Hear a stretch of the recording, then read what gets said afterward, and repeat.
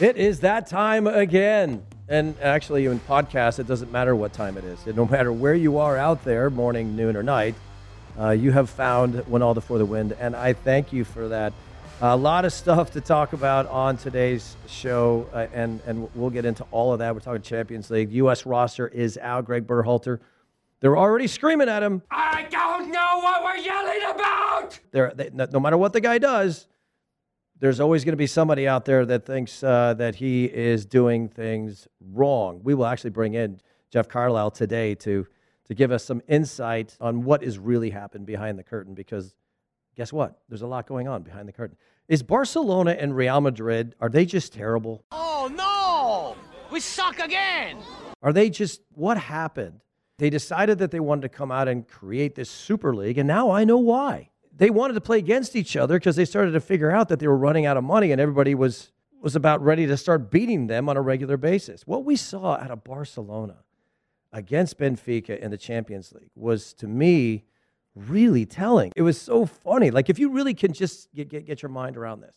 I was watching the game, and I felt like I was watching a first-tier, second-tier Spanish team. And I was thinking to myself, man, this Memphis Depay guy, if he keeps playing like this, maybe he'll maybe get to play for a big club someday. And then I realized, oh, my God, I'm watching Barcelona. And it's not even Barcelona. It's just not even the same thing. And then if you look at what happens to Madrid, you watch the game. Sheriff was actually very good. You know, they clearly didn't have the ball a lot, but two brilliant goals. And the Spanish Kings fall on the sword. And that is also going to be a huge part of today's show, because I want to go through all of the Champions League's results. I got to stop with my infatuation with Chelsea. I want to break up. I don't think you're the one for me. That was short-lived. That was like the best first date ever that turned into I don't know if I ever want to see this person again. Boy, Chelsea, they lose to Juventus, and they don't look the same as well. But look, the first things first, I want to get into the U.S. roster. It has been announced, and as I said, when I need to know what's going on the inside for the U.S. national team, I go to my friend Jeff Carlisle. Jeff Carlisle is coming to us from the Bay Area, beautiful little piece of the world. So Jeff, thanks for being with us. The list is out. And there's already been a reaction. The U.S. national team is going to get back underway with their qualification effort. Let me get your, because you were a part of the actual press conference. You got to hear Greg. I did not. But let's get your initial thoughts. What do you think of this team, and what are our chances going in? Under the circumstances, I mean, given the limitations that he's been faced with, I like the roster. I mean, I think by and large, the people that you would expect, or the players you would expect to be on it, are there. I mean, there's always going to be a few quibbles. I was a little surprised that Scally, the Borussia Mönchengladbach defender, didn't get called in, just because he's versatile. He's shown that he can play on both sides of the field, left or right. And I will grant you that he has not yet been part of, a Berhalter camp or any national team camp at senior level. But, I just thought maybe this was a good time to kind of bring him in. Some mild surprise at Walker Zimmerman, just maybe seeing him slide down the depth chart a little bit. I think he's had a little bit of bad luck, some bad timing with injuries. And then it's not so much one player, but maybe the type of player that wasn't included is a guy like Daryl Dike or Jordan Pefok, kind of that big battering ram of a forward. The kind of guy that if you need a goal late in the game and you're pumping crosses into the box, a guy who can use his strength and his smash size heads with to people. kind of overpower people. Yeah, just exactly. Smash heads with people. This is qualification. Yeah, That's brute force. The other thing about the qualification that I want to remind everybody out there is it's not always going to be pretty. Results matter, and we got to get to the finish line. But you did kind of mention Scally in there, and do you think the reasoning is, and did Greg maybe allude to it during the press conference, that he hasn't been a part of the group enough, so maybe it's a trust thing at this point? Yeah, I don't think there's the largest body of work, in terms of his play. I mean, granted, he spent the first part of the year over in Germany and played with Gladbach's youth teams, the U19s, and a little bit with the reserves. But I think that was always part of the plan, for him and the club, to kind of get him acclimated, get him used to his surroundings, because it can be, a shock, as you well know, having experienced it yourself. So granted, there were some injuries in the Gladbach lineup this year, and he stepped right in and performed pretty well. And I think when you're thinking long term, also, a 23-person roster, a 23-player roster, versatility is key. Yeah. And so I think that's what he would provide. And especially with, Sergiño Dest's best position still kind of being up in the air. Is he better on the left? Is he better on the right? Granted, he played recently for Barcelona on the left, had a good game in the league. But, we'll see how things shake out with the national team. He's had some up and down performances for sure. Yeah, so I think the other piece of that people need to realize, and being a part of the national team as long as I was, sometimes you're like 4 or 5 dinners away from being a good team, not 4 or 5 practices. And that might be Greg's hesitation. And look, if he makes the World Cup team, he won't be the first guy to make the team without even being in a qualifier. So everybody calm down. That's not the end of the world. Pablo Mastroeni is a great example of that. He ends up making the team, and he never even played in a qualification match. But so we've been talking about this because you and I are friends. We talk all the time. The reaction of Twitter, the Twitterverse, it seems to be this faction of people that and if we're talking about Greg, they never wanted him to be the coach in the first place. So they're always the ones that are screaming at the rain, how dare you put an MLS player in there as opposed to anybody playing in Europe, because that would be a better option because, of course, Twitter knows better. But, how do you think Greg's handling all this? Do you think he pays attention at all to that noise? Or does he seem to really have a plan that he's willing to execute? I think he can't probably help but pay some attention to it. Do I think it's completely occupying his thoughts? No. And I think, he understands that these qualifiers from a managerial standpoint are new for him too, just like they are for some of his players. And I think you saw in this roster how he's kind of learning from the past. He got himself into a situation during the last window where, between injuries and overall fitness, Tyler Adams had to do a stint at right back. And so you look at the breakdown positionally this time, and there's an extra center back and there's an extra outside back. And so, there's an extra, it's a 27-player roster instead of 26. And so you see him learning his lessons. I think, he's growing into this job. Could the USSF have hired someone with a little bit more experience? Sure. But, I think 5 points from those 3 games, it was not the worst thing to happen. I do think it's important this window, given the opponents and given where these games are taking place. I've got to believe that 7 points has got to be the minimum that should be expected. They've gone down to Panama in the past and gotten results, and I think that's very doable again. So, but I think Berhalter is doing a solid job, and obviously, yes, that starting lineup against Honduras.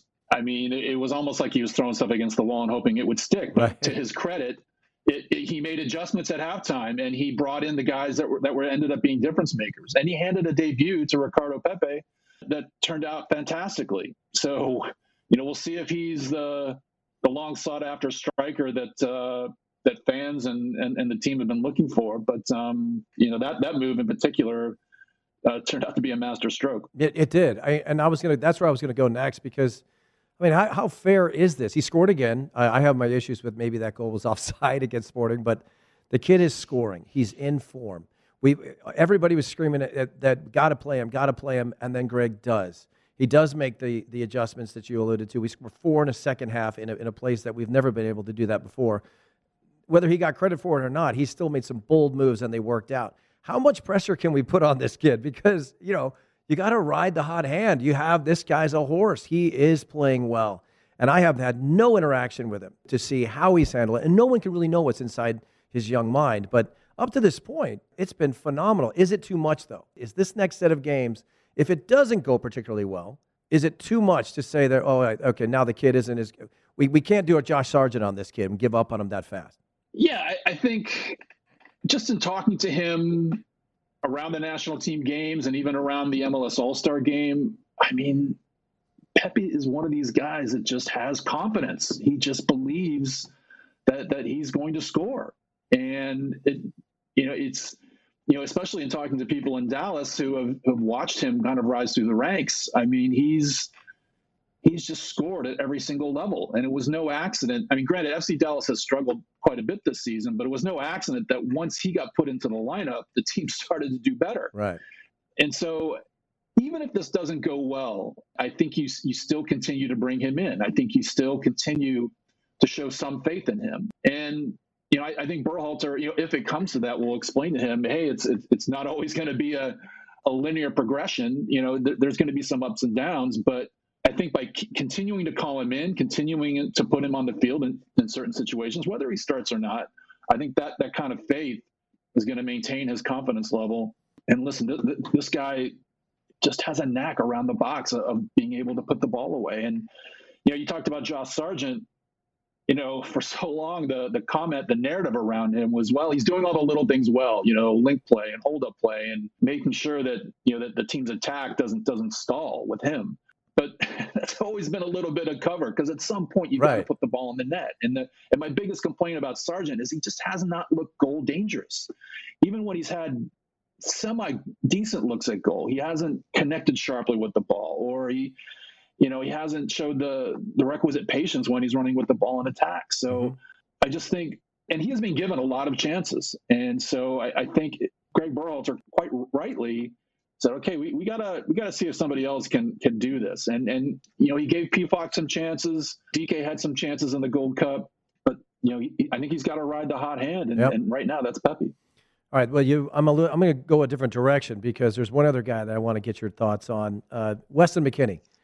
We all know the story. We know that he's had kind of a tumultuous year, if you will. But did Greg handle this one appropriately? In terms of the length of suspension, I think yes. I think when you commit the kinds of infractions that McKennie did, basically bringing someone inside the bubble who wasn't supposed to be there, and violating protocol on multiple occasions. And listen, if this had happened 2 years ago, I don't know that it would have been that much of an issue. But in the era of COVID, you've got to take these kinds of things seriously. And so to just kind of have that attitude of kind of recklessly possibly compromising, the roster in terms of people catching COVID, I think a statement had to be made. And I think Berhalter did the right thing by sending him home.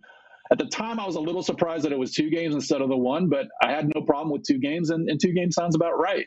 It was a little interesting to see or hear Berhalter yesterday talk about how, speak of the overreaction from fans and media. And I think for the most part, McKennie, the criticism he got, that was deserved. And, I don't think, and listen, on a certain level, I understand that Berhalter's got to protect his guy, and he's got to stick up for his guy and try to bring him back into the fold. I think Berhalter got that spot on, and just in terms of his decision-making, the way he handled it, and now the decision to bring McKennie back. Yeah, let's hope he performs too. I mean, I hope that the kid, it's a lesson learned. I screwed up. Let me recalculate here. Let me be a part of the group and just go back to what you were great at, just fighting and being a great player. That's really all we want out of him. Now, before I let you go, I have to ask you this. Where the hell do you watch the game? I would love to watch a game with you at some point. Do you watch it at home? You go to a bar? Where do you go? What do you do? Oh, I watch it at home. I watch it, well, when I'm watching games. I mean, when I'm not on site. I mean, last window I was in El Salvador, and I was in Nashville for the Canada game. I did not go to Honduras, of course, so I missed the best game. Funny how that works. So this time it'll be the same. My colleague Kyle Bonagura, who's a college football writer ostensibly, but is super knowledgeable about the game of soccer. He's going to be going to Austin for the Jamaica game, and then I'm going to handle the last 2. So, it's a little bit of a trade-off. I mean, these triple fixture windows, unreal. It can mean a long time away from home, whether you're a player or a coach or a media person. It's even hard to travel as a part of the media, not even just as a player. So. Well, all right. Well, it's been great to see your face. I don't know if you could see how large it was on our big screen here, but it's always a pleasure to talk to you. I will catch up with you at some point after probably the first game. Hopefully we won't endure another Twitter disaster where people are losing their minds at halftime and Greg has to fix it. But I like your predictions. What do you think? You alluded to it before. What's a success story? How many points? 7. I mean, it's, we all know they've got to win their home games. I mean, I think that's kind of a little bit of the cloud that's kind of hanging over the team is not being able to get that result at home against Canada. That one hurt. And, they lost 2 home games in the last cycle, to Costa Rica and to Mexico. And so, there's just a little bit of angst, I think, in terms of, can this team take care of business at home? And if they do that, this window, then I think that will ease a little bit of the pressure. And there's absolutely no reason why they can't get a result down in Panama. I think that's doable. They've done it before.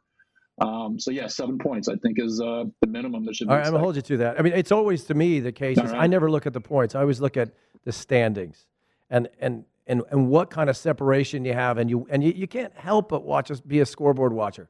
All the other games are so relevant. When there's a tie going on in Mexico, you're like, oh, come on, whoever it is, hang on. Yeah, take those points away from them. But either way, always enjoy talking to you. I love you, my brother. And I will be checking in with you probably after the first game. All right. Sounds good, Eric. Anytime. All right, Jeff. Be well. Thanks again, Jeff Carlisle you can find his stuff on ESPN.com. Very good. He follows all of this stuff, and he's so well connected. I did want to get more into the Weston McKennie conversation because there was a lot of talk about that. And what Jeff was alluding to there was how a coach sometimes has to back his guy. You know, you got to bring a guy back into the mix. So he acted up. We all know what happened. He brought somebody into the bubble. Wasn't supposed to do that. Put everybody in jeopardy, which was poor decision. It's poor judgment. And the kid's 23 years old. But to just kind of throw it under the carpet as if to say, yeah, young players make mistakes. 23, that's on the edge of, okay, buddy, you've made 6 or 7 of these mistakes now. We need you to figure it out. I actually have to eat some crow, too, because I thought he was going to go back with his tail between his legs. Allegri didn't like him, wasn't going to play him, and it was really going to be suffering. And I worried about whether he was going to be up for selection for the U.S. national team coming into this game simply because he wouldn't have gotten enough minutes. But that actually didn't happen. He did get sufficient minutes, and he made the list, as did Tyler Adams, which is a good thing. Only 12 minutes, I believe, in that Champions League game. But still enough. I called him the Fab Four in the last podcast, and I'm already shunning myself for doing that. I wish I would have never gone that route. But if I've created something, I apologize in advance. One of the things you notice about my conversation with Carlisle, no mention of Christian Pulisic, no mention of Gio Reyna. And I think that's healthy. I think that's very healthy that this team can believe that they're in a position to do well in this competition without the likes of Christian Pulisic, putting all of that back on his shoulders, and Gio Reyna, who's clearly dealing with some injury issues. Because this is maybe me. This is the old guy screaming on the lawn. But when you go through a qualification process, especially what we went through in 1996 and 7, I spent the whole damn time hurt. I'd play for my country. I'd lay it all on the line, and I'd get on that plane from wherever and make my way back to San Jose, and I would arrive limping. And it was terrible. It was terrible. And I said, no, and that certainly isn't the pressure that they're under with the likes of Chelsea Football Club and Dortmund. That's just not even in the same category. But when you're going through a qualification process, the worst thing is getting hurt with your country and then having to report back to your club and you could be completely reassessed. You got a whole new set of doctors. You got a whole new set of disappointment. And they're looking at you like, well, welcome back, I guess. Because it's just never comfortable. The only way it works is if you do well, the team wins, everybody's happy, and you stay healthy. And the reality of that is, in a qualification process, probably 80 to 85% of the time, that's not going to happen. Meaning all those boxes that I want to check aren't going to be checked. Because you're coming in hurt. You're coming in tired. You're coming in mentally spent. The pressure people are screaming about this kid, Pepe. They want Pepe to play. He's on the team. Sargent is not, which is a good decision by our manager, Greg Berhalter. You got to bring guys who are in form. You can't hope that they catch form once they get into camp and get in a really important game that we're relying on them to perform and for us to qualify. Now, Jeff alluded to that as well, which I thought was some pretty good insight. I was not on the call. I don't do those kind of calls. Maybe I should do those kind of calls. I used to do those kind of calls. Somebody said something silly to me on Twitter about how I handle why I say certain things that I say, and the truth is that I don't have to adhere to that line of thinking. I'm not a part of the machine anymore. I'm not reliant on a free lunch and a media pass. That's not important to me anymore. I actually asked Jeff where he's going to watch the game because I knew he wasn't traveling, but I was kind of hoping he went to a pub. I love just being around people watching a national team game. I really do. I go to Al's Garage. If you know where Al's Garage is, you're clearly from Las Vegas and or the Summerlin area. It's a great place to watch a game. It's where I watched the Honduras game. So I'll probably make my way back up there if I don't get caught up in all my family responsibilities. But there are a couple of additions that I did not talk about with Jeff. Matthew Hoppe is one. Now, this is an interesting one because we all saw the energy he brought and the way that he played for the country in the Gold Cup, especially in the final. And if you started to really lock in on him, if you will, you could see what an annoyance he is and how he is completely unafraid to go chest to chest with anybody. And he's got that smirky, cocky smile, which the Mexicans hate, which is the reason why I loved it. I go back to Guchanyewu with that, that look. That to me is iconic. But I like this addition of Matthew Hoppe. I think that Arriola's getting a lot of heat right now because he's an MLS player, and nobody on Twitter can handle that. Everybody on Twitter is like, how dare you put a player who's playing in Europe on this roster in front of an MLS player. So Sebastian Leget's going to get a lot of heat this week, or a lot of hate, I should say. Christian Roldan might get some heat. But, Luca De La Torre comes into the team from the Netherlands. He's only been a part of the team on 3 occasions. So that's another one that it's not a head scratcher, but it can't be the case where everybody out there thinks that if you're in Europe, that's just so much better than anything that you could be doing in Major League Soccer. It isn't always the case. On most occasions, I must say, it is. Because those games involve promotion and relegation. You can't take your foot off the pedal. You can't. That's in this country, the way that things are structured in a franchise system, it looks like we might even be losing another coach this week. And that's just a franchise reacting to some poor results to say, well, let's do something to prove that we care. It's not necessarily trying to improve the team immediately so that they don't avoid getting relegated. Put that kind of pressure, that on you, that's different. That's a whole different way of thinking.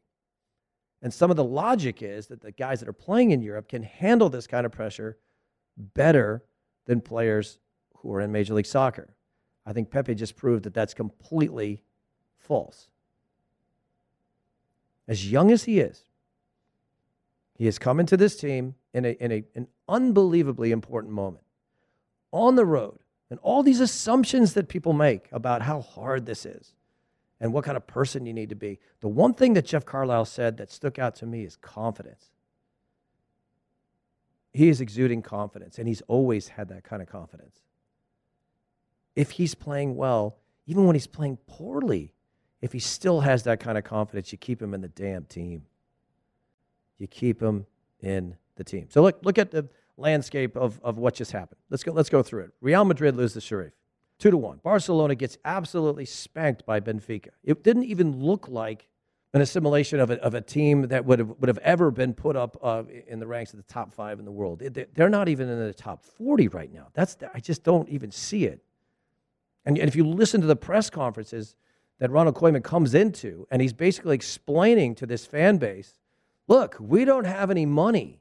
I know we just got rid of Leo, but we don't have any money to go out there and get anybody, and we're not going to have any for a while. So just sit back, have another drink, and endure the next 8 months, because it's going to get rougher. Are you okay?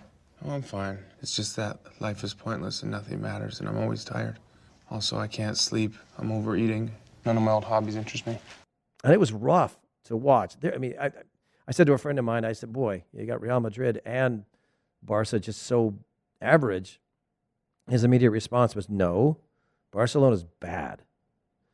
I'll tell you who's not bad, who's very good right now, was Bayern. Bayern was terrific. 5-0 against Kiev. So it's logical, right, at this point, to if you really want to, here I am in Vegas, and I do this every once in a while. I'm changing my tune. I'm completely going a different direction. Did I think Chelsea was the best team in the world 2 weeks ago? But that's how fast things change. They are not. Bayern Munich certainly is. And their manager, Nagelsmann, is continuing to impress the hell out of me. I remember his first stints with Hoffenheim, coming out of the youth ranks, which made sense because he was only like 10 years younger than the youth players. And then he ends up becoming the head coach at Hoffenheim, and he had ideas. He was different. I was doing the show with Fox with Jovan Karowski, and both of us were just thinking, no, too early. Because we're still thinking like players, and it's hard when you have to stand in front of men and give them advice, like the general. You're telling them which side of the hill to run up, which one you're not going to get shot in. And that's hard to take when the kid's younger than you. But, look, what he has done, his time in Leipzig was absolutely fantastic, and that's just the way it works over there at Bayern. When things are going well, Flick leaves, but he's still gonna be fine. Hansi Flick is a wonderful manager. He's to do great things for the German national team, but pretty terrific stuff from Nagelsmann. And of course, the last thing to report on that slate, if you will, is if we're talking about successes, we also have to talk about some of the failures of Jesse Marsch. This was a rough one. What a week I'm having! 2-1.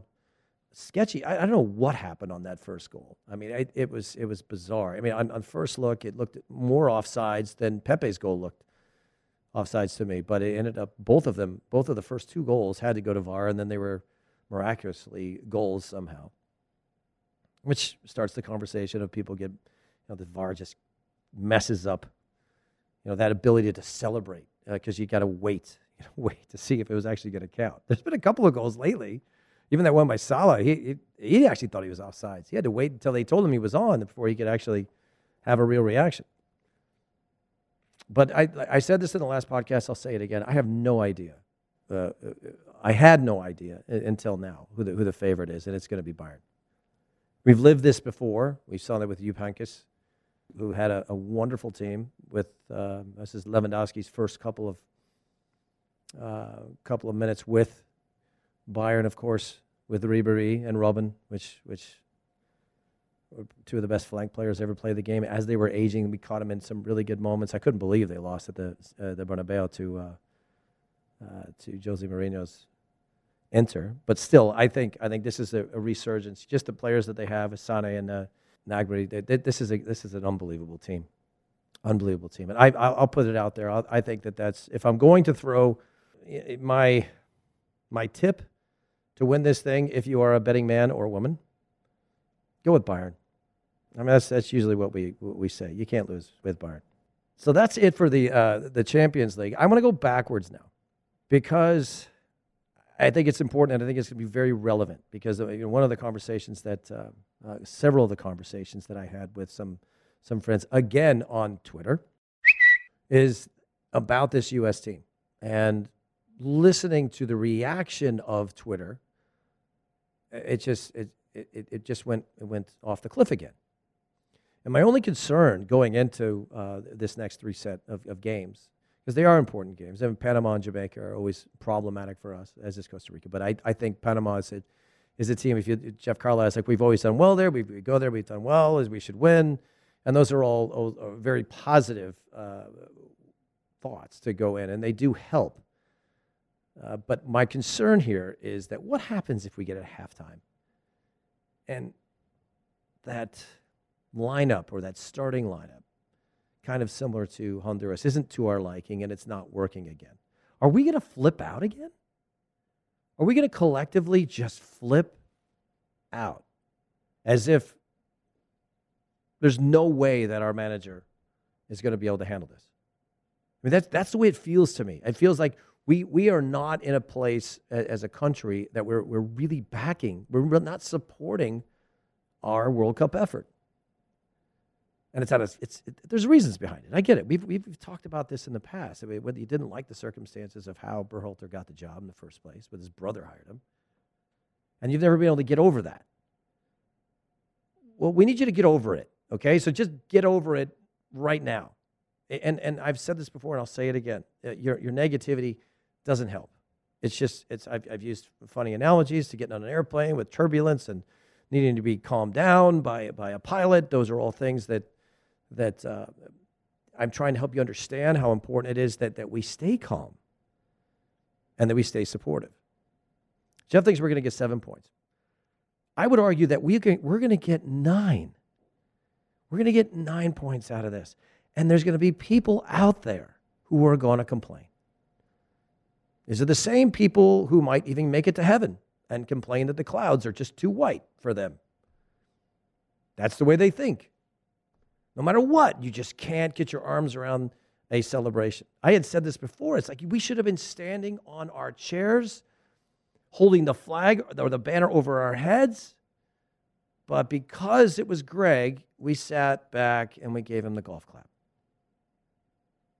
Okay, well, yeah, well, good job, I guess. Come on, that's not being a supporter. That's not. And it's regardless of whether I'm not trying to say. And do I believe that Greg Berhalter is the greatest coach of? No, absolutely not. He's clearly flawed, and he's clearly, as Jeff Carlisle just alluded to, learning on the job. But we're in a good spot right now. I love how and the other part of this is when he said points, I said standings. I love it how right now it's equal. But when you go on all of these places to find CONCACAF qualification standings, it says Mexico, Canada, and then the U.S. It's driving people nuts. Good. That's good. Just because geographically it looks correct, that Canada is above the United States and then Mexico is on top, but they should be underneath us. So that ideally, I would be okay if Canada were above us and Mexico were underneath us when you look at this thing. No, that didn't make sense to anybody because I'm looking at it and you don't understand what I'm talking about, but that's okay. But going into a game like Panama, again, people understand that is not going to be the game you think it's going to be. It's not going to be the lineup that you were expecting. Hell, the lineup that you were expecting is still sitting in their houses in Europe. I'm going to actually I'll think this out. I'm going to put my lineup of what I think I would do. I am still a believer in the realities of what we have as personnel, that a 4-back system is not working. It disallows us from being able to be who we are. Now you're probably asking yourself, well, who the hell are we? There's a reason why Areola's come back into this team. Okay? There's a flat-out reason, whether you like him or not. He's fast. He's very fast. And when you get in these games, you have to stretch these defenses. You have to scare them a bit. You can't just pass the ball wide, let that one-on-one situation formulate, and then say, oh, I'm going to go back. I'm really encouraged to see Tim Weah back in the team. Now, he missed out on the last 3, mainly out of injury. But watching him in the Champions League, watching him, he looked the part. He looks like he's ready to come in and immediately contribute. Now, Brendan Aronson, I have never been in in that boat. I never got there. I'm sorry. I'm trying, and I want this kid to earn it. But man, when he comes into games, he brings an energy, and he doesn't care. It seems he's like, I'm out here to play, and I'm gonna run until I fall down. By the way, that's the energy you need to bring if you're going to help the United States national team or any team qualify in CONCACAF. Is it necessarily the right way to go over in Europe? We've heard our guys alluding to that at times. I'd rather play against France or Spain because it's a better game. You know, it's not. There's not so many variables that can really screw you up. No, I get that. I get that. But there is a piece of me that just hopes that people can get their arms around the idea that we have to play the game we're in. You have to play a certain way to get out of this. Is this going to be the way it is in the World Cup? Hell no. Nowhere near. It's a completely different vibe. It's a completely different mindset. It's a completely different talent restriction.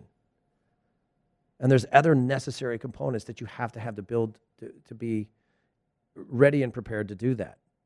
I think Weston McKennie. I think Tyler Adams. I think Gio Reyna, if he can just stay healthy, and Pulisic are going to help us at that point. What will happen is a player like Pepe is going to help us immensely through this process. And then as soon as we're in the middle of this or we have that opportunity to give him real experience against European teams, he may struggle. And he might come into that locker room and look at the guys around him and say, well, that was different. So we have to be ready for that as well. But I am a little bit tired of the narrative that our coach is terrible and our coach doesn't know what he's doing. If people understood how much goes into this job, the conversation, even for example with Jesse Marsch and Greg Berhalter, to try and discuss a plan, because they both are invested in the player. One is financially invested, and the other one is really hoping that he can help us get to the next stage. So when these two guys are trying to really look at, okay, what do I need? Can I get through this game? The last thing in the world they need is to put a guy in harm's way and to ask too much of him. I thought the one guy that they were going to just, bleed dry would have been Tyler Adams because he can handle it. He has always proven that. I've said this before he's broken every single record possible as far as how his body metabolizes oxygen. He's a machine. And this little hiccup with the calf, that actually had me a little bit freaked out. But he's good to go. He's a quick healer. But this is look, when we get into the next 3 games, Jeff says 7. I think 7's a fair number, but it might very well be 5 again. But we can't get to the point, and all those people that want Greg Berhalter to get fired, the only way that he gets fired is if he loses all 3 of those games. That's the only way. So stop rooting for that, okay? Just stop rooting against your own country just because you don't like our manager right now.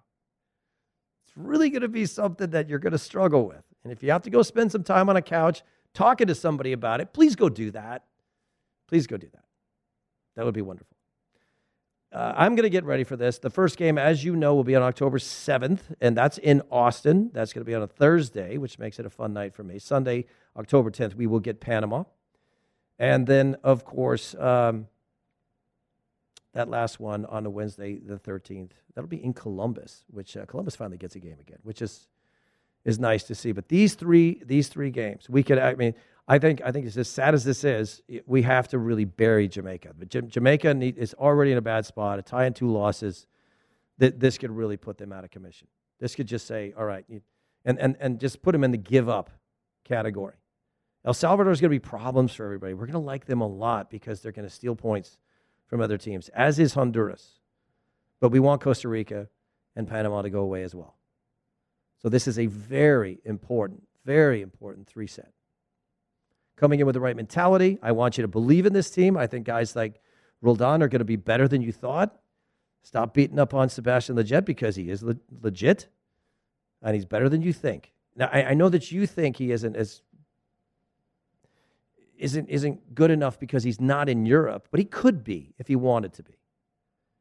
So let's just go at that. Is he in the perfect environment to become what we want him to be? No. But right now, he is a wonderful asset going into these World Cup qualifiers. Kellyn Acosta will be also a piece of that, I think, but we have a good set of players, and I am very, very optimistic in the midst of your pessimism that we'll get 9. Did you hear me? I said 9. Now, when we get to 9, right, and we're sitting at the top of the table, boy, if there's anybody out there that thinks that our manager doesn't know what he's doing, you need to look in the mirror. All right, that's it for this go-around. I want to thank my guest, Jeff Carlisle, who is terrific. You will see that face again on this program. He is my source and a very good friend. I might even fly up there to the Bay Area to go see some old friends and watch the game with him if things get too out of hand. But either way, enjoy the games. Enjoy each other. Be good humans out there, please. Take care of each other. Love each other. And we'll hear you next time. Thanks.